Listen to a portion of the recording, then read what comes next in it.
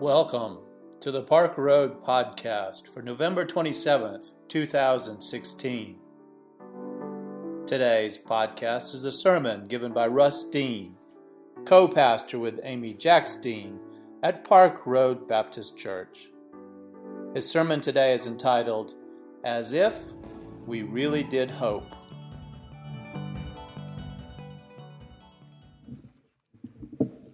Amy and I spent the summer of 1990 in Yellowstone National Park.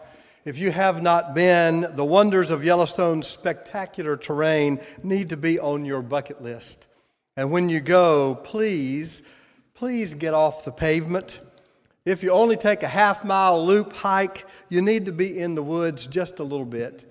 You cannot see Yellowstone from the car. Amy and I joined the 100-Mile Hikers Club when we were there, and because it was bear country, my wife, the intrepid adventurer, the wild animal enthusiast, became an expert in bears. She read all about them and she knew what to do to handle bears. You know, you make noise if you see a black bear, you play dead for a grizzly bear. Yeah, right. The most important rule about bears when you're trespassing on their territory, however, is simple. Never hike alone. And very most importantly, when you choose your hiking party, you need to make sure that you can outrun at least one of them. Now, you needn't be the fastest in your group, but you do not want to be at the back of the pack if a grizzly bear has caught your scent. Amy knew a few things about bears, and so did William James, who is regarded as the father of modern psychology. While James is not a household name, his brilliance changed the science of the study of the mind. Common sense and traditional wisdom about the brain-body connection said that we run from the bear. Despite what the hiking books tell us, we run from the bear because we are afraid of the bear, right?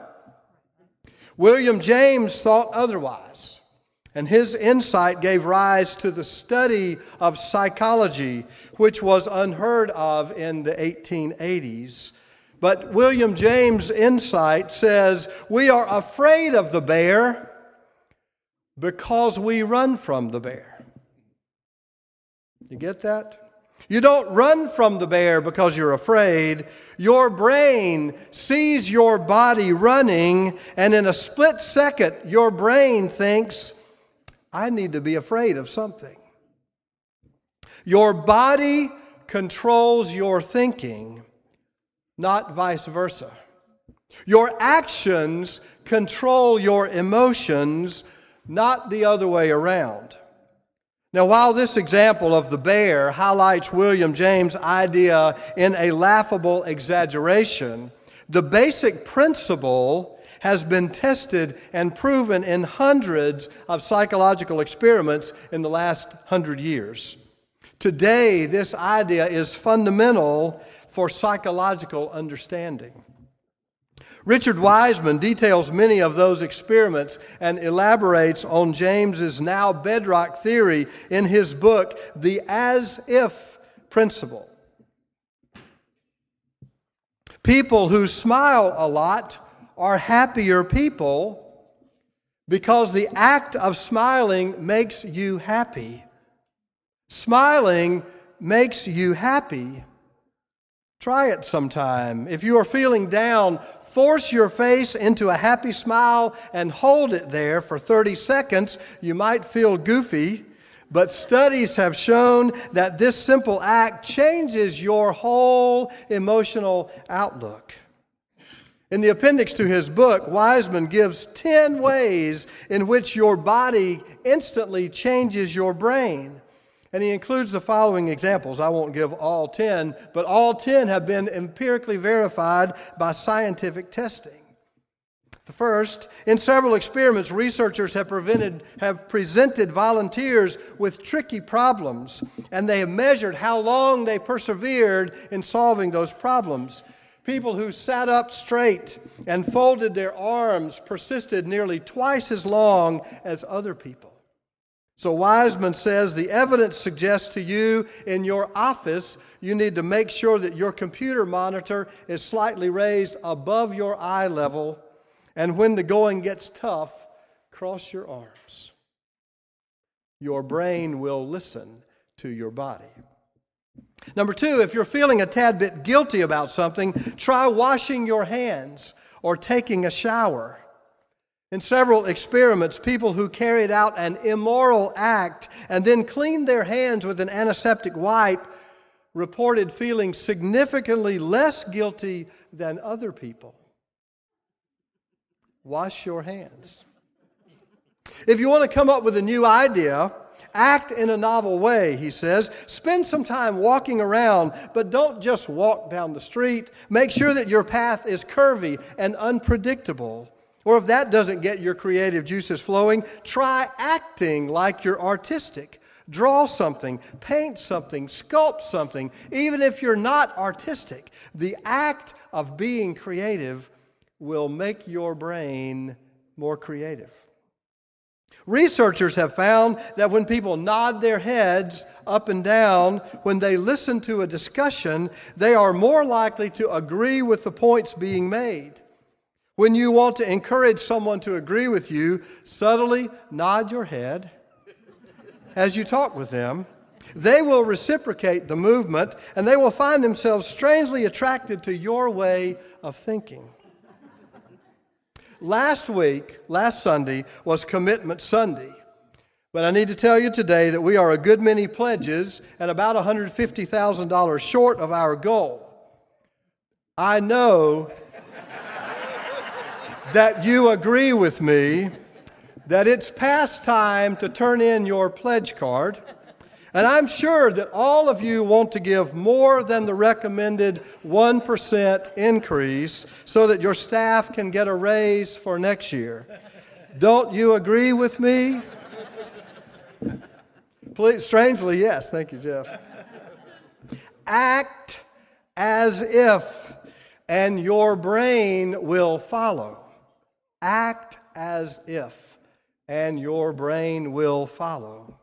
Our friend Ken Godwin made this point to me years ago when he heard me in some message, a sermon I think, say that I believe we need to change the way people think, and that I believe the church has the power to change the way people think by our teaching and our preaching, how we think about God and how we think about the church and how we think about the Bible and how we think about the world. I said we need to change the way people think fundamentally about themselves and about each other because, I said, thinking changes our actions.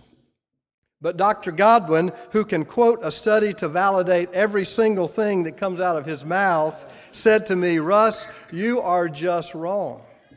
Behavior changes our thinking, not the other way around. Southern Americans did not change their attitudes about race because of persuasive sermons on equality and compassion. The South only changed because of Brown versus the Board of Education, which forced white students to learn alongside their black counterparts. We changed only because of Loving versus Virginia, which legalized interracial marriage. We changed only because of the Civil Rights Act of 1968, which outlawed discriminatory housing.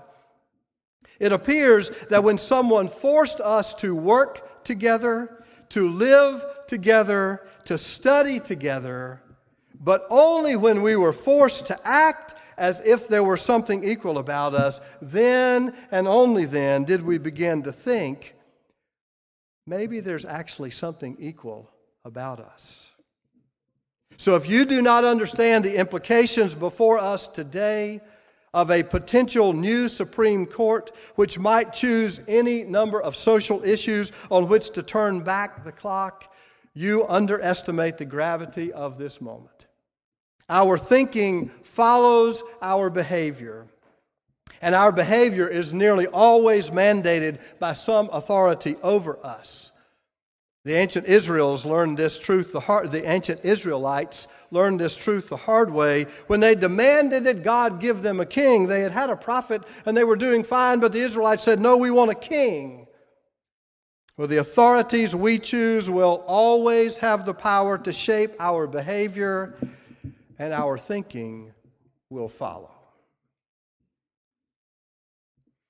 We buried my father's sister yesterday in the family graveyard that sits reverently behind the little white clapboard church on the outskirts of the tobacco fields of Dillon County, South Carolina. My hard-working grandparents worked in those fields, and they raised their children in that little church. When the church's elderly pastor of nearly 50 years, he's been the pastor almost 50 years, when he stood to speak, the tie that he was wearing announced his theology. The blue and white material embossed in half a dozen stars of David proclaimed, "We stand with Israel." Now, I'm not against Israel, but it wasn't the choice of tie I would pick for a funeral, a Christian funeral. But if you understand this man's a fundamental creed, the tie made perfect sense.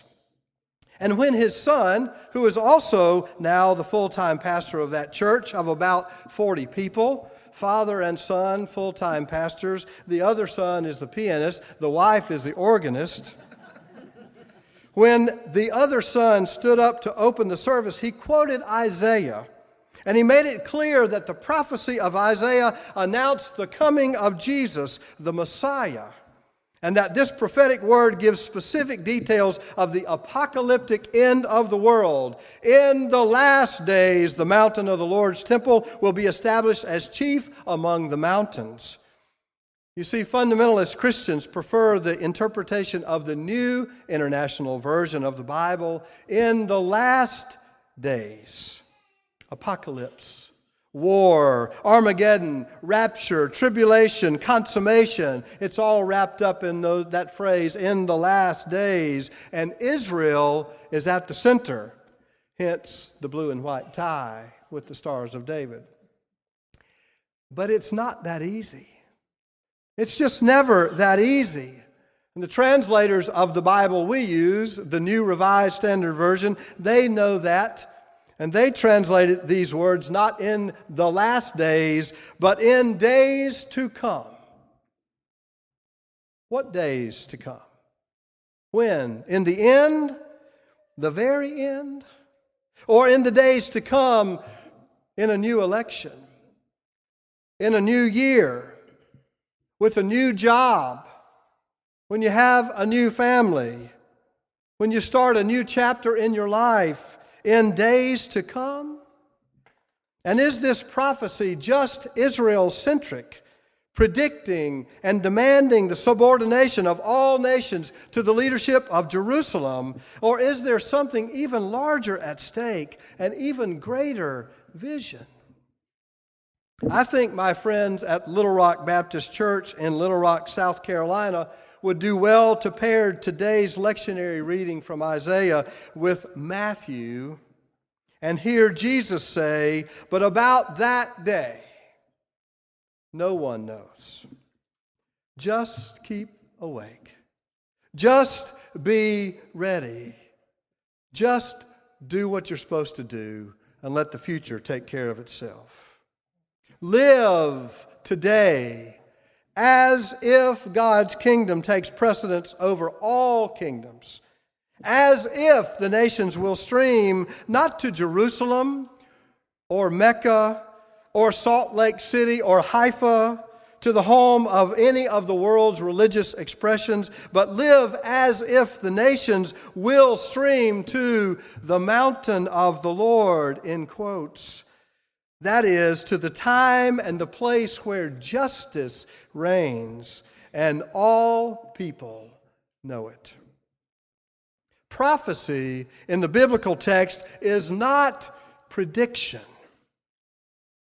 Rather, it is affirmation of who God is and how the world will be when we act as if we understand. It is interesting that this text is very God-centric. Most of the verbs in the Isaiah text are passive, or they speak of God's action.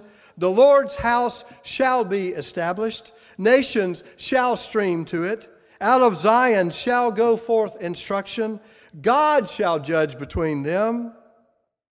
But in the most dramatic of the events depicted in this world-altering scene, you and I are squarely put in the center of the action. Human beings are tasked with the difficult work of acting out our hope. The people shall beat their swords into plowshares. You and I are called to beat our spears into pruning hooks. Not God. You and I are called to act out our hope. The Hebrew word shalom, it's interesting to note, is never uttered in this text. Peace is never mentioned in this text, though it is often cited as an example of a vision of world peace. So I think it's appropriate that we begin Advent on this day of hope with the text from Isaiah 2, because the text makes clear, and listen carefully here, the text makes clear to me that peace is not the goal of God's kingdom. Peace is just the natural byproduct. When people catch God's vision and put their hands to the difficult work of hoping as if we actually believe peace is possible, peace will come. But the message today is not believe in hope, understand hope, think hopeful thoughts. The message is that our brains learn what our bodies do. So your challenge today is to do hope, to act hope, to practice hope, to live hope. And how will that sound in your life? What sword do you need to beat into a plowshare? One very specific thing you can do, which is the easiest suggestion Amy and I have ever made to you, is this. Turn off your television or change the channel.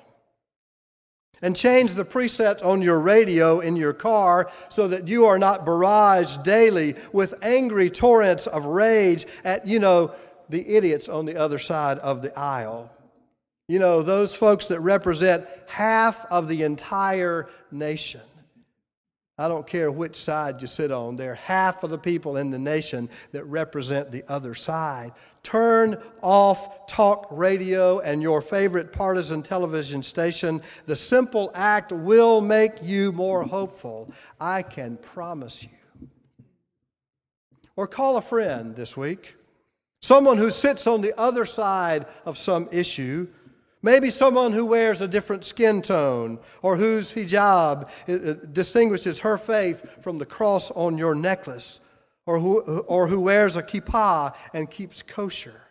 Talk together about the things you have in common, and you pick up the check. If you have not, turn in your pledge card as an act of hope. I'm not being funny. Let me remind you that the future of Park Road Baptist Church is not assured. Now, we're not going anywhere in 2017, but if we do not learn to act as if, and maybe you need to act as if in a hope that will outlive you. Wendell Berry talks in a poem about planting sequoias. Maybe there's some of you who need to plant some sequoias with your gifts to this church so that what you have known in this community will be here not just until you die, but will be here for your children and your children's children. Writing a check, making a pledge is a tangible act of hope. Or commit today to go with Dan and me in 2 months when it is our time again to lead at Hope Chapel. Hope Chapel. and be part of the ministry there to homeless men, you need to see the look in their eyes. Hope Chapel ministers by offering hope to the hopeless. Today's text is not a call to some kind of unattainable utopian world peace, the pie in the sky dreaming of wild-eyed prophets and out-of-touch preachers. It is the call of something much more tangible. Grab hold of some trouble in your own life and do not stop pounding until the sound of that conflict has become a harvest you can share. If you want equality, said William James, if you want hope, act as if you already have it. May it be so. Amen.